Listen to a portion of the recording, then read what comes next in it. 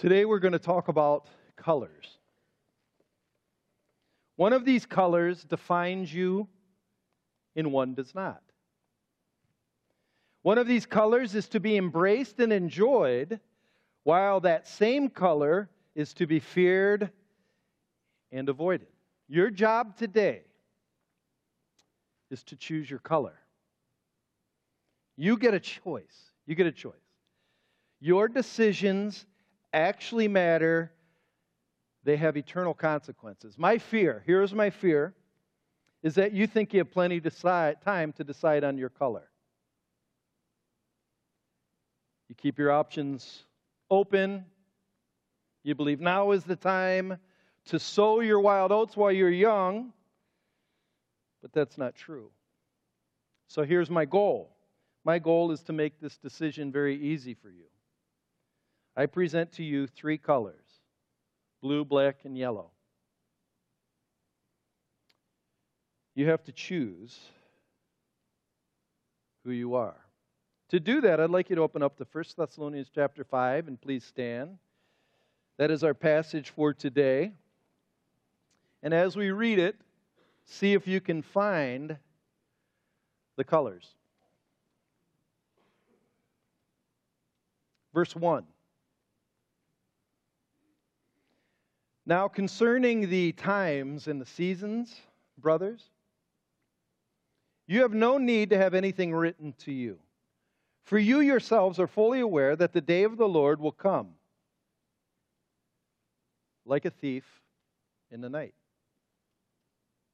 While people are saying there's peace and security, then sudden destruction will come upon them as labor pains come upon a pregnant woman. And they will not escape. But you are not in darkness, brothers, for that day to surprise you like a thief. For you are all children of light, children of the day. We are not of the night or of darkness. So then, let us not sleep as others do, but let us keep awake and be sober.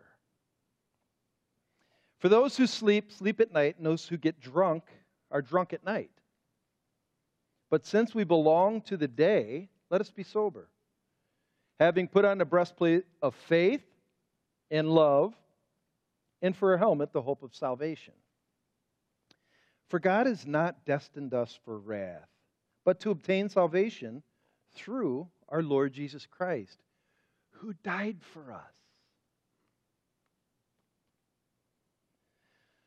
so that whether we are awake or asleep, we might live with Him. Therefore, encourage one another and build one another up, just as you are doing. And everybody said, amen. You may be seated. The first order of business is to create what I'm going to call an organizational structure for the mind, a speculative timeline. So this is going to be a speculative timeline. I'm not going to take a lot of time on it, only 5 minutes. Some people spend their whole life working on timelines that don't come to anything. So we're going to take only 5 minutes to work you through this timeline of how the end time events may happen. This is how I personally make sense out of those things in Scripture that discuss end times. So just remember, before we start this timeline,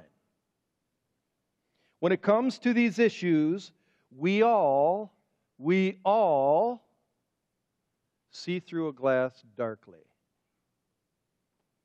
I want to begin right here, and on your thing it's a C. It stands for the cross. This cross is where a man really came, and he really died. He was real. This isn't a fabrication. It's a man who took the sins of the world on his shoulders. He was pounded with nails in his hands and his feet.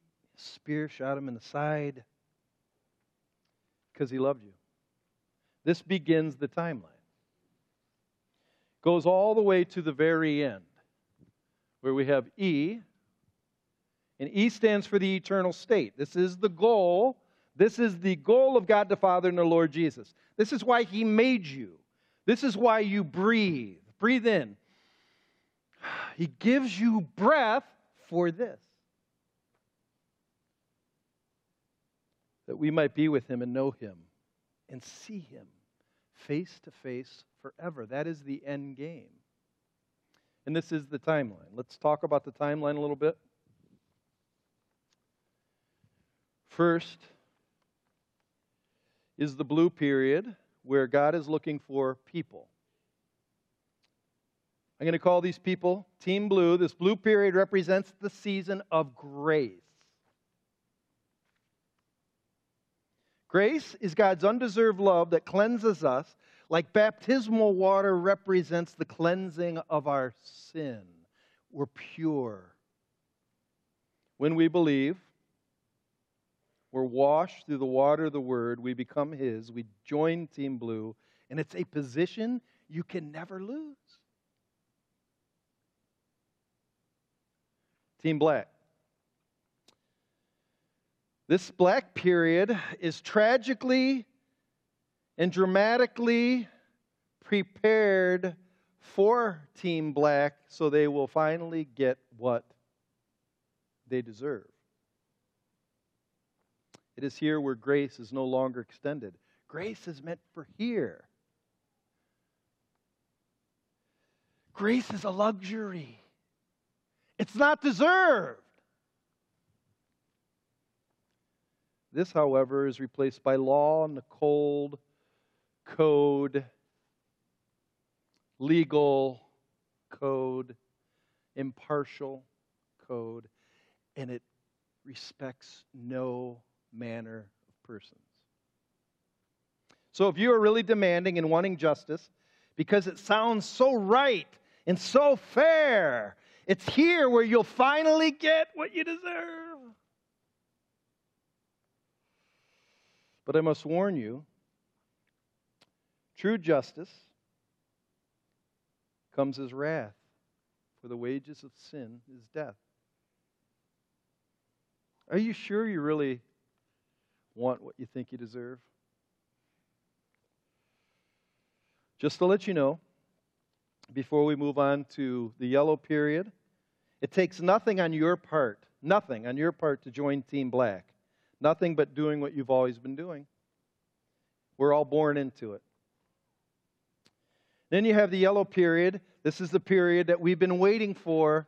This is the end for which God created the world. This is the eternal, unending, perpetual experience of being in the presence of God. This is glory. True glory is beyond our comprehension. And when you are prepared for it by being in Christ, when you are covered by Him, you will enjoy glory's pleasures forevermore.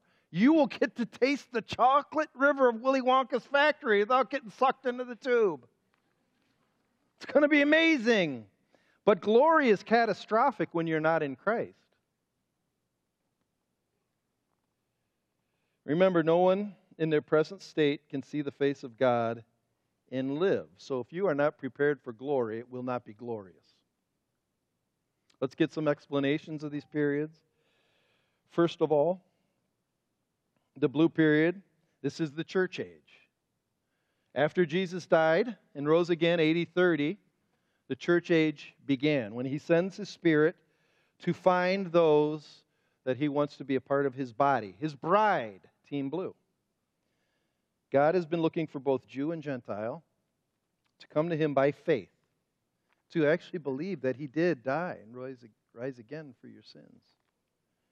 And when you come to Him by faith, you are joined to His church.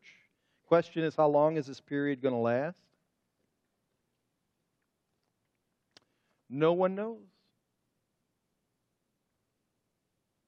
But when it's over, this happens. Some scholars call this the Great Tribulation period, or the Trib. Traditionally, it's said to be a 7-year period that has two purposes. Purpose number one is to judge the unbelieving Gentile world. As 2 Thessalonians 2:1-8 says, those who have not accepted the gospel, in other words, they have not They have not accepted the invitation of the cross. They've rejected it.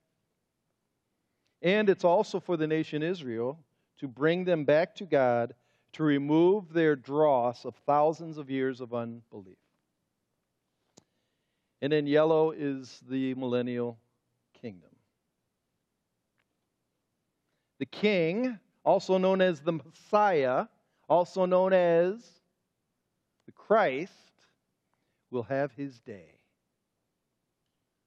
1,000 years. Where all the Old Testament promises will come true. He's going to show all of us arrogant, what I call political hacks, ideologues, sophisticated intellectual, caustic Facebook debaters, Twitter hacks, how to really run a government finally with all this rotten debate. He's coming to set up rule. So this is the timeline. Some people have asked, when is the king coming specifically? There's debate on this. To me, it seems like there's a hint in Thessalonians of when he's going to come. It's not a definitive, but it's a hint. Look at verse 9 of chapter 5. He says, "For God has not destined us, brothers and sisters, those on Team Blue, He has not destined us for wrath." In other words, Team Blue will not experience the black period. This is where speculation, what I would say, enters deeper into the fog of unknowing by 3 degrees. It's hard to fully know what really will happen. We can speculate. I believe, as we discussed last week, that there is an event called the rapture. That God will snatch the church, His bride, up and take His people to be with Him. And then this period comes. Some people think it's going to happen here. Some people think it's going to happen here. Some people think it's going to be the same event as when He comes down to take over the earth. Nobody really knows. Some people whom I respect and love place this at a very different time period. But that's not my objective, to figure out foggy speculation. So this is a schematic. The question for today, what is the purpose of our text? What is the purpose of the writings of Paul? And I believe he has 2 purposes. First is to address Team Blue. For Team Blue, Paul wants them to be encouraged. He wants them to not fear. In verse 1, he calls them brothers. Now, concerning the time and seasons, brothers, he calls them brothers in verse 4. But you're not in darkness, brothers. And the word brothers is where we get the term brethren, sons and daughters of God, the family of God. He uses this term as a term of endearment. In other words, we're His. We're His people. Team Blue are His people, His bride. His tone is not one of fear and terror at the thought of the king's coming. Oh no! But of reassurance. You have no need for anything to be written. Listen how he writes it. Now concerning the times and seasons, this is verse 1. You have no need to have anything written to you. It's like telling someone, we've discussed this a lot. It's something you should know very well, so don't stress out. Don't stress out about it. Don't worry. Gordon Fee writes, Paul's concern is to reiterate the significance of what they know, which does not have to do with cooling their enthusiasm, meaning he's coming, oh no, be excited about it, is what he's saying. And so, by reminding them with how they should live in light of its certainty, Paul is not trying to scare them about the return of Christ, but to reassure them that He is coming. And they have nothing to fear. Jesus is coming for us. For Team Black,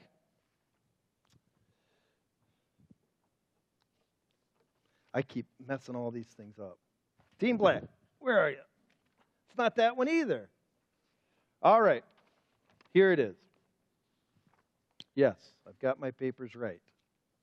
Please forgive me, Missy. I know I messed you up. Team Black, Paul wants them to be warned about the events in the end. In verse 3, he calls them as a group people. Look at verse 3. While people are saying, people, who are they? Who are the people? The people is a general term applied to the average unsaved person who's living in this moment, for this world. The idea is their claws are in this to get all they can. Those are the people. And instead of being troubled by the thought of God coming back, they think everything is great.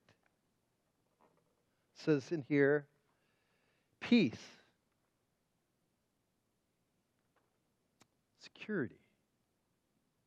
Everything's great. Everything's fine. No worries. Paul is referencing actually Jeremiah chapter 6. If you go to Jeremiah chapter 6, he talks about the attitude that leads them to say everything's fine. It's kind of scary. Go to Jeremiah chapter 6 and you'll see he's quoting verse 14. But you have to see what leads up to verse 14. It's very important. I think it may be the most important thing of this message.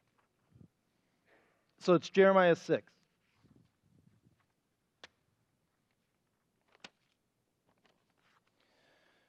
Jeremiah is after you have Psalms, Proverbs, Isaiah, major prophet, Jeremiah, major prophet. Look what he says in verse 14. He's talking to people who have run from God, and so judgment's coming. And they have healed the wound of my people lightly, saying, peace, peace, when there is no peace. Saying there's a gaping wound. Somebody looks at the gaping wound and says, oh, it's no big deal. Throw a Band-Aid on it. They'll be fine. That's the point. There's a moral gaping wound, and people are saying, how did they get to this point? Well, look at starting in verse 10. Whom shall I speak to and give warning, that they may listen to me? Behold, their ears are uncircumcised. That means they're not open. They're not pierced. They're closed. They cannot listen. Behold, the word of the Lord to them is an object of scorn. They take no pleasure in it. How did they get to this point? Well, first of all, what God says, they don't care. Okay? You wrote a book? So what? It's kind of boring, this book. It's big. Kind of a big book, kind of confusing. Has weird names. I got better things to do. Did you see that last? Did you see that funny cat video on YouTube? It's a lot funny. It's really funny. This? Well, let's keep reading what else they're like. He says in verse 11, because of the way their attitude is, he's full of wrath. He's not holding it in. Their houses shall be turned over to others. Why? Because look at verse 13.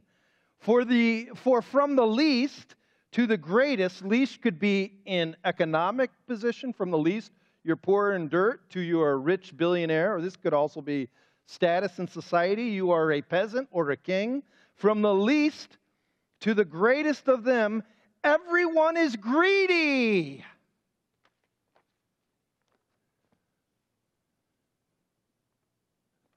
I thought just one group of people were greedy. No. He's saying everyone is greedy.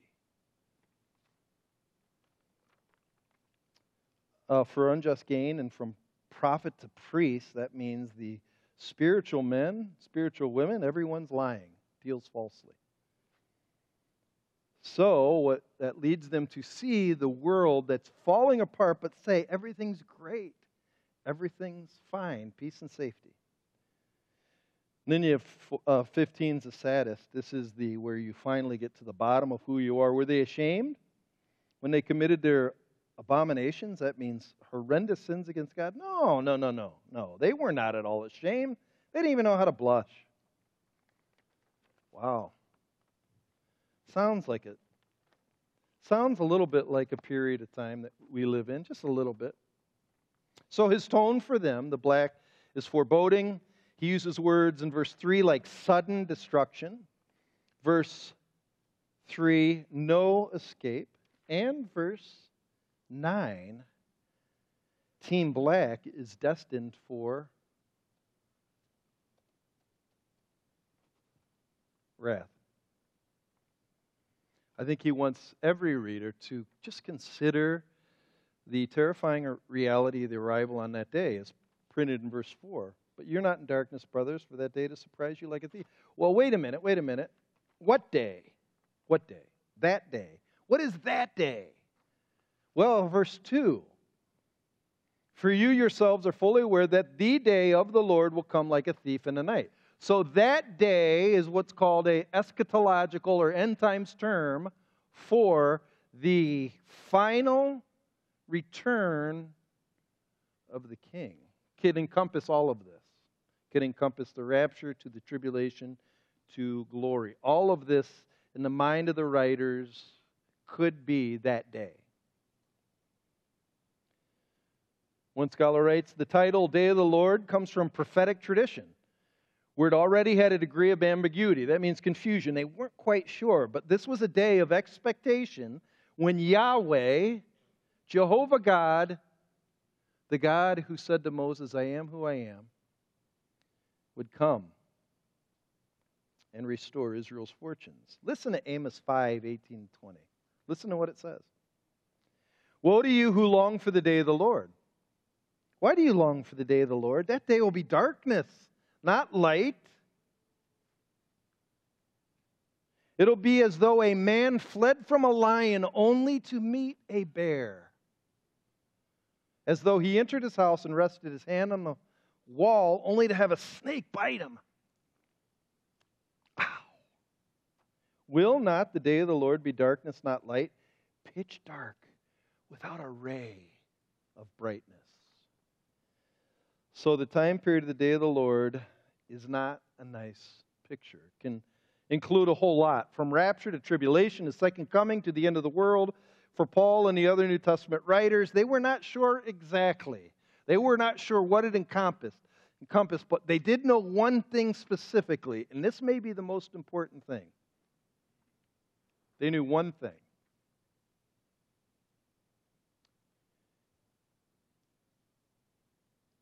It's going to come as a thief in the night. It's going to come as a thief in the night. Paul is referencing in this phrase, thief in the night, which you can see in verse 2 and 4, like a thief in the night.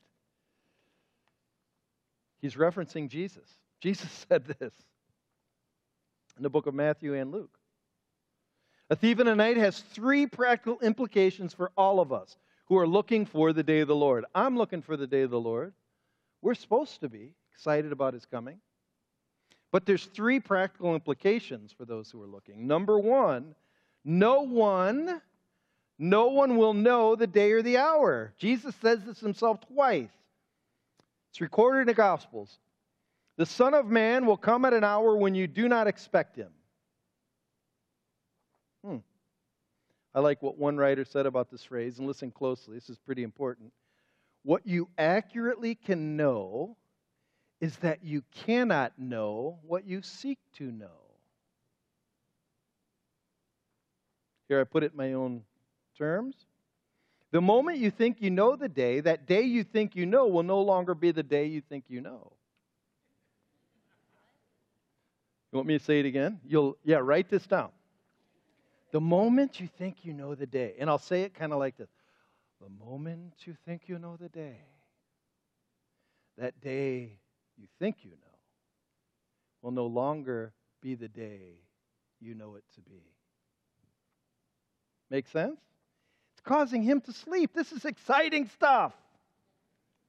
So here's what I would say. Stop speculating and start living your life, because no one really knows.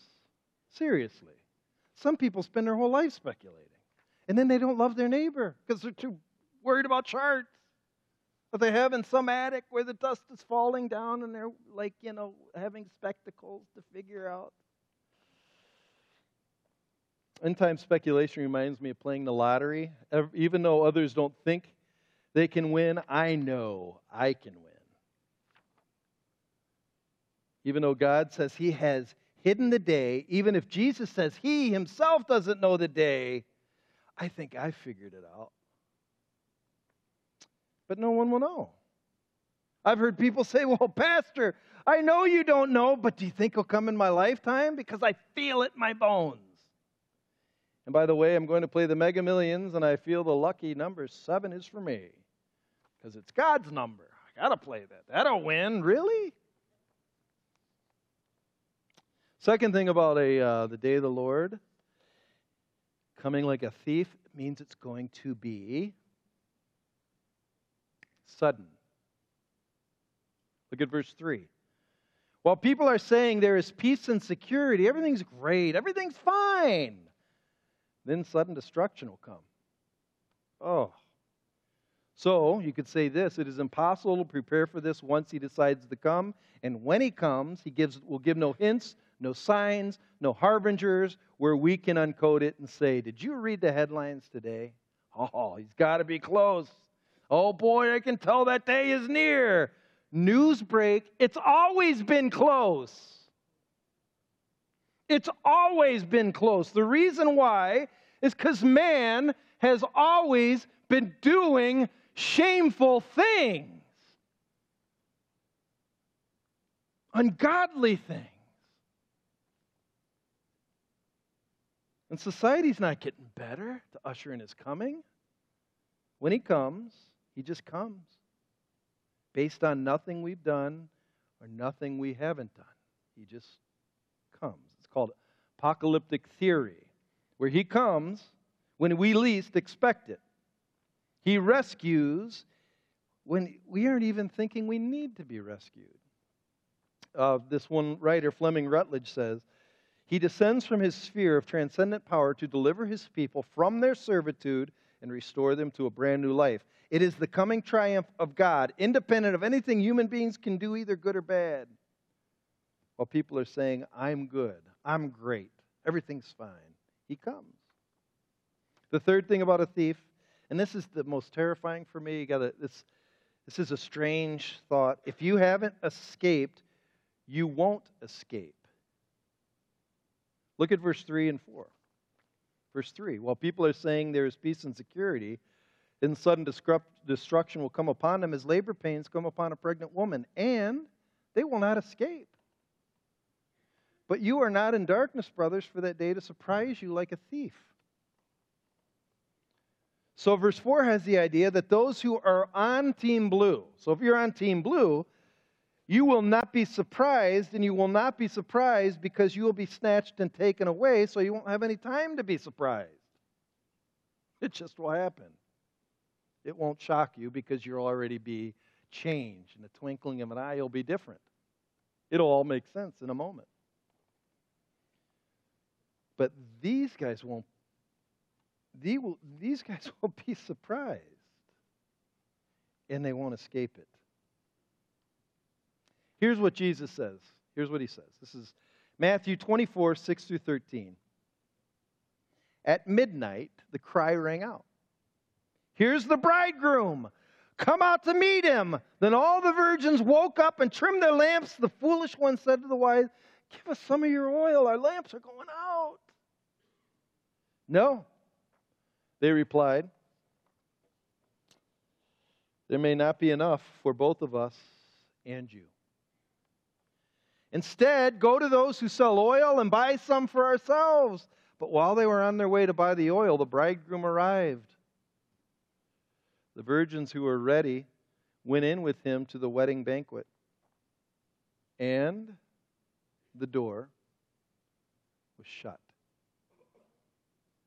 Later the others also came. Lord, Lord, they said, open a door for us. But he replied, truly I tell you, I don't know you.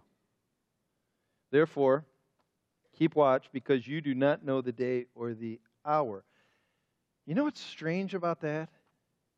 Jesus wrote that.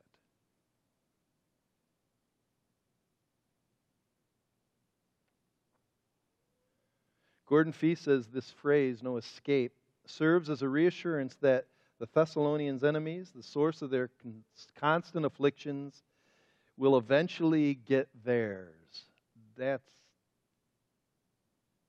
terrifying. If you are a Christian and you feel you're being mistreated, you're being mocked, you're being wrongly understood, that is nothing.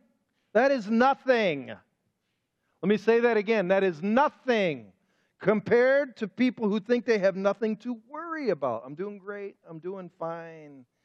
because Team Black won't escape. So the question is, how do I know if I'm on Team Blue or Team Black? You could say this: Team Black, generally speaking, are people of the night. Though they are alive, they are asleep. So I'm going to call Team Black sleepwalkers.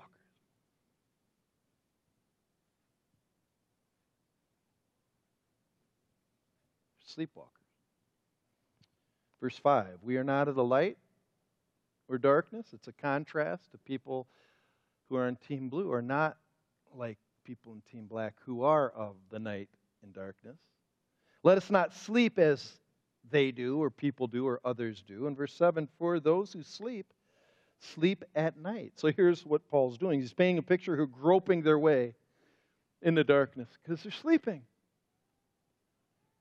Darkness and night is not a reference to the time of day. It's not if you stay out late, you're in this. This has nothing really to do with the time of day, but the condition of your soul. They are blind to what is really going on and they don't even know it. And the question is, what do sleepers do? They dream. Sleepers dream. So you could say this group right here lives in a dream world. Believing they are all at peace, everything's great, everything's fine, but suddenly destruction is waiting on the other side of the door. Let me show you what I mean in Psalm 73. Go to Psalm 73. This is a passage that is powerful. Psalm 73. And we're going to look at it a little bit later on too, so just if you have like a marker like that, mark it. Because it took me in the first service 10 minutes to find it the second time. And it stole the thunder from my sermon. Anyhow, Psalm 73. Psalm 73 is a very interesting psalm. Asaph wrote it, and he's looking at the world, and he's looking at people that are succeeding. He's looking at people that are rich. He's looking at evil people who are doing wonderful, and here he is trying to be godly, and his heart's breaking because he's not as rich, he's not as healthy, he doesn't have it made like they seem to. Does anybody ever feel like that? Just a question. Starting in verse 2, he says, as for me, my feet have almost stumbled, my steps have nearly slipped, meaning I almost lost it mentally. I'm kind of tired out. Verse 3, why was he so tired? For I was envious of the arrogant when I saw the prosperity of the wicked. Seems like the wicked make tons of money. They have no pangs until death. Their bodies are fat and sleek. That means they're in great shape. They're doing well. They're not in trouble as others. They are not stricken like the rest of mankind. Therefore, pride is their necklace. Violence covers them as a garment. They think they're something. Their eyes swell out through fatness. Their hearts overflow with follies. They have a lot to eat, and they have plenty of recreational time. They scoff and they speak with malice. Loftily, they threaten oppression. They set their mouths against the heavens, and their tongue struts through the earth. I'm great. I'm fine. Therefore, his people turn back to them and find no fault in them. And they say, how can God know? Is there knowledge in the Most High? God? Who's he? Behold, these are the wicked, always at ease and increase in riches. All in vain have I kept my heart clean and washed my hands in innocence. For all the day I've been stricken and rebuked every morning. If I had said this, I'd speak thus. I would have betrayed the generation of your children. But when I thought how to understand this, it seemed to me a wearisome task. It doesn't make sense, he's saying. I just don't get it. I don't get it. I tried to live for God, and it just doesn't seem to be paying off. Until I went into the sanctuary of God, and there I discerned their end. Truly, you set them on slippery places. You make them fall to ruin. Meaning, they're kind of on this cliff, a cliff that's greased, and they're about ready to step. They don't know it. How they are destroyed in a moment, swept away utterly by terrors, like a dream when one awakes, O Lord. When you rouse yourself, you despise them as phantoms. They're really nothing more than a dream. This is a dream world. riches, popularity. It's a dream. Team Black's dream world convinces them that they'll escape judgment. But the moment God decides the dream is over, it's over. How many of you who have ever lost somebody you love, and it's shocking how quick death happens? Like, it's shocking. That's the point. Jonathan Edwards calls this state of mind self-flattery. Dreamers persuade themselves that they shall escape those judgments, and that makes them put far away the day of evil from their mind. Some flatter themselves with the hope that there's no such thing as another world, made up by a few religious fanatics. Some tell themselves that the day of death is a long, long, long way off. I've got plenty of time to make things right. Whatever the case, the dream convinces them that God has no real reason to be angry at them. And all this talk about eternal torment, it's made up. It's made up. The inventions of some angry patriarchal white men, probably. The second descriptive term of sleepwalkers in here is that they're a bunch of drunks. Though this may be meant to be a literal description, meaning these are people that are addicted to substances to dull the pain of living, I think it's talking about a general disposition of sleepwalkers' heart. Namely, this is what I think drunkenness means in reference here, they've lost all sensitivity to the convictions and the promptings of God when He wants them to take this world seriously. Your decisions matter. They really do. What you do with your life matters. People matter. Sin is killing us. But the drunk doesn't care. He needs another beer. Give me another beer. Proverbs 23:29-35 describes a drunk. It says how they kind of are like on the sea. But the last verse, verse 35 says, and I think it's an accurate description of what a drunk is like, especially if you've ever been drunk yourself or been around drunk people. They hit me, you will say, but I'm not hurt. They beat me, but I don't feel it. Sounds like a lot of the rugby friends I had in college. They would drink and drink and drink, and then they'd go out to the bar to start fights. I know of some guys on my rugby team that would fight 3 or 4 fights a night. They'd come home thinking it was hilarious. Ha, ha, ha, I had a great night. And then the next morning they'd wake up at noon with a hangover, and they'd have a broken hand, or they have a cut eye, or they'd have some chipped teeth, but they'd still think it's funny. You know, a lot of Christians think that stuff's funny. They think some of those shows like, just those stupid shows, movies, and they laugh. Beating people is senseless, breaking bones, sleeping around, puking your guts out. It's not funny because we're made in Christ's image. We're to glorify Him. Nobility. It's one of my favorite words. Honor and nobility. Sleepwalkers not only ignore the warnings, but they laugh at the seriousness of life. Philippians 3:19 says their destiny is destruction, their God is their stomach, and their glory is in their shame. Give me another drink. Yo-ho-ho, and a bottle of rum. You know you don't need to drink to be a drunk. You just need to not care about the seriousness of life. And many people act like a drink even though they never once picked up a drink. They just don't care. Team Blue. How do you know you're in Team Blue? Generally speaking, Team Blue people are of the day. Sunshine and blue skies. They're of the day. It means they're fully alive. Paul calls them children, sons, daughters of the Father. You are not in darkness. You are children of light, verse 5. You're children of the day, verse 5. We belong to the day, verse 8. They are called day people. which is meant to be a reminder that we need to live as if we're in the day. What does that mean? Means you live stark contrast the way they're living. They live in darkness. You know what Jesus says? You are the light of the world.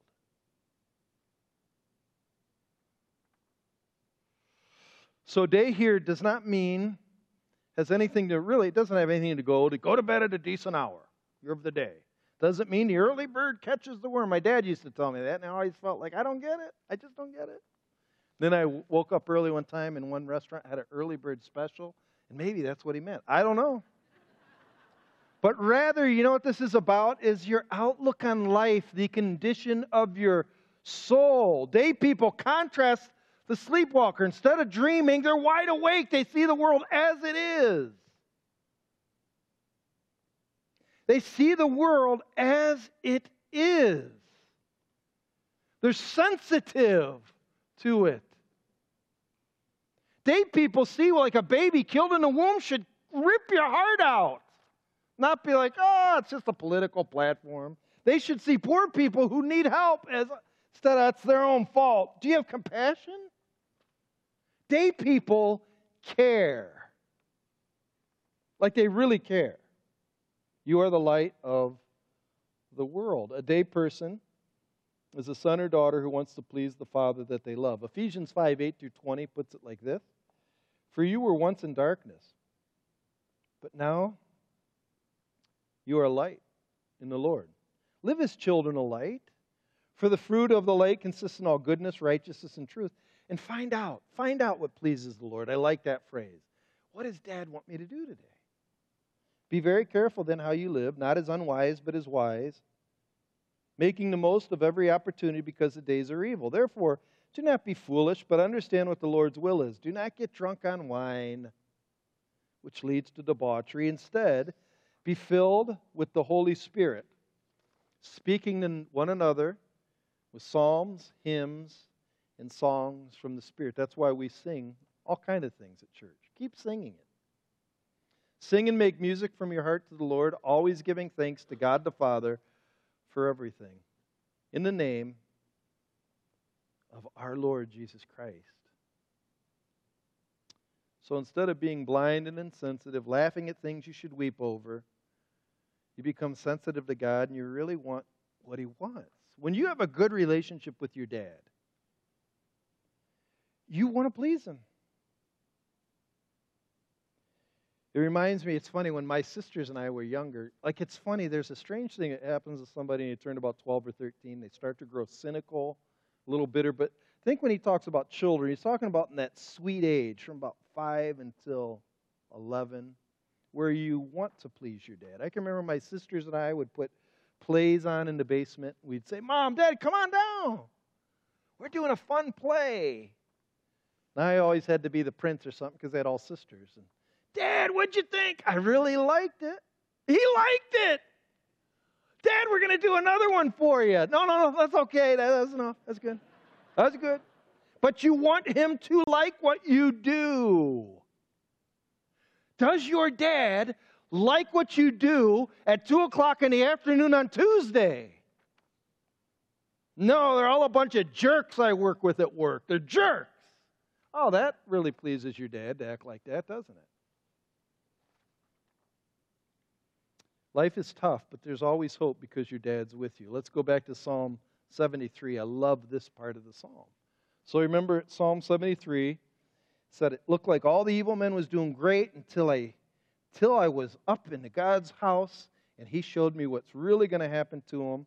And then he comes awake. He's awake. He's sober. And he comes to verse 23. Verse 22, he talks about his position before he was awake. I was brutish and ignorant. I was like a beast towards you. Like I'm just dumb. That's the point. In 23, he says, nevertheless, this is Psalm 73, 23.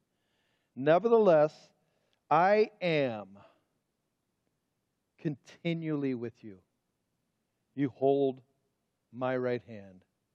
You guide me with your counsel, and afterwards,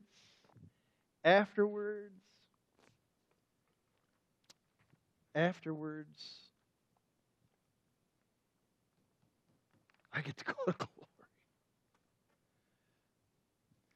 There's when my kids were small, my wife and I would take them places. We had 4 kids, and sometimes we'd go like to the zoo or the mall or something. And when kids are small, you know how much energy they have. They run all around. And when you go to places with crowds, sometimes it's hard with kids, especially when they're mobile.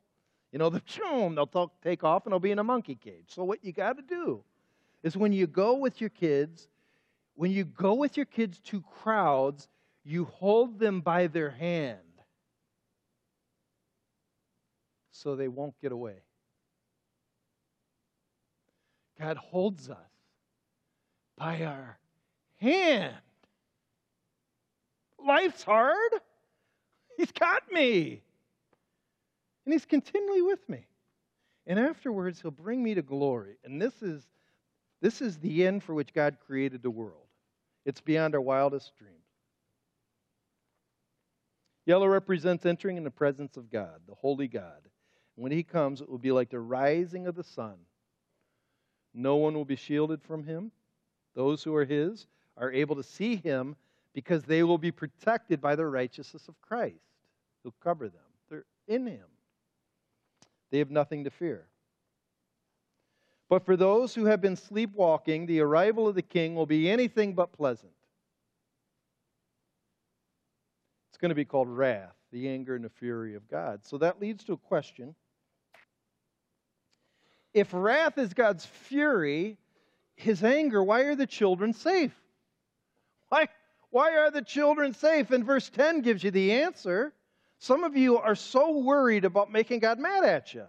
Like He's always angry at me. Wait a minute, did you read verse 10? Let's go all the way back here again. Verse 10. Start at 9. For God has not destined us to wrath, but to obtain salvation, that's glory, through our Lord Jesus. Why? He died for us. He already took wrath.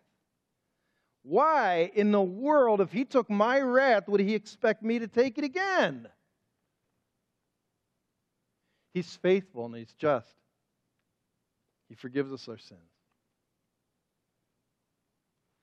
He died for us. And He did this because of the rest of verse 10. Look at the rest of verse 10. It says, who died for us so that. And I'm going to read it real slow and let it sink in, because I'm not sure many of you believe this. So that, whether we are awake or asleep, we might live with Him. Let not your hearts be troubled. Don't be afraid. If you believe in God, believe also in me, for in my Father's house there are many rooms. There's many mansions. If it were not so, I would have told you. I go there to prepare a place for you so that I can come back and bring you to be with me. He wants to be with us. And then that's when Thomas said, but we don't know where you're going. We don't know the way. Well, I'm the way. I am the truth. I am the life. No man comes to the Father but through the cross. The point of this whole book, it's not necessarily to scare you, it's to encourage you. Look at the very last verse. Last verse says, be comforted or be encouraged. Jackie, I didn't share this in the first service, but you don't mind if I share the story I told you? Jackie and I were talking. Jackie's very honest with me, and she heard the first sermon, and she said, truthfully, I'm scared of dying. And I told her about one of my favorite stories. I use this sometimes in funerals, but it's one of my favorite stories. His name's Peter Marshall. He was the chaplain of the U.S. Senate. He would pray for the U.S. Senate back in the 50s. Actually, like the end of the 30s to the mid-40s he did it. But he was asked to preach at the Naval Academy in Virginia. And he went to give his message, and he felt he had to change it, that God wanted him to change it. And instead of giving some theological thing, all he talked about is dying and death. What is death like? And he said he had a lady in his congregation who had a son who had leukemia. And the son who had leukemia was about 10 years old and needed a couple days, couple weeks to live. And he went up to his mom in the kitchen. He said to his mom, he said, Mom, what is it like to die? And she did not know what to say. So she ran to the kitchen. She said, God, you got to help me. I don't know what to say. So all of a sudden she said, I had it. So she went back to her son's room. And she said, let's say his name's Johnny. I don't know what his son's name was. Says, Johnny, do you remember on Sundays after church, what did we do? Well, we'd always go in the car and go for long drives. She said, so your dad's driving, I'm in the passenger seat, and you're in the back seat. Sometimes on those long drives, the sun would beat through the window, and it would get warm in the car, and you would fall asleep like that. You remember that? He goes, oh, yeah. Do you know what happened the rest of the day? No, I don't. Your dad would pull into the driveway, open the back seat, and with his arms, lift you up, bring you to your own room. And then when you woke up, you would be in your very own room. The person who loved you the most, with his big, strong arms, lifted you up and brought you to where you are most welcome. That's what death is like. Jesus, with his arms, reaches down in and he grabs you and he takes you to be with himself in a room where you're home. That's what this is about. But the only way to get home is by taking this road. And it will all be worth it. And so seriously, I honestly don't know where you're at. I honestly don't know what you believe. Sometimes I'm not sure you know what you believe. But are you sleeping? Are you insensitive to things that Christ died for? Like, do you laugh at jokes that Jesus was pierced for? Are you drunk? Do you drink a lot? And medicate. Some people medicate on movies. That's all they do. Or are you let's say a 7 to 10-year-old child who just wants their dad to like them? Dad, what do you want? You can tell. You know. And I'm just telling you, this says, and I'm not that kind of preacher that says, you know what, you might walk out of there and walk on M37 and get hit by a semi. Who knows? I'm not going to scare you like that, but the truth is, when he comes, it's over. It's over. There's no escape. So the question is, what do I do then? Here, it's very simple. Believe on the Lord Jesus Christ, and you shall be saved. Believe that Jesus really died for your sins, rose from the dead, and is seated right now at the right hand of the Father. I like to look at it like if I could just look up and see him, he's really there. He's like really there. I think right now as I'm saying this, he really hears me. Sometimes, like even when we sing that song, Jesus is mine, and sometimes we sing songs and we sing them because they make me feel nice. No, Jesus is mine now. Is he yours?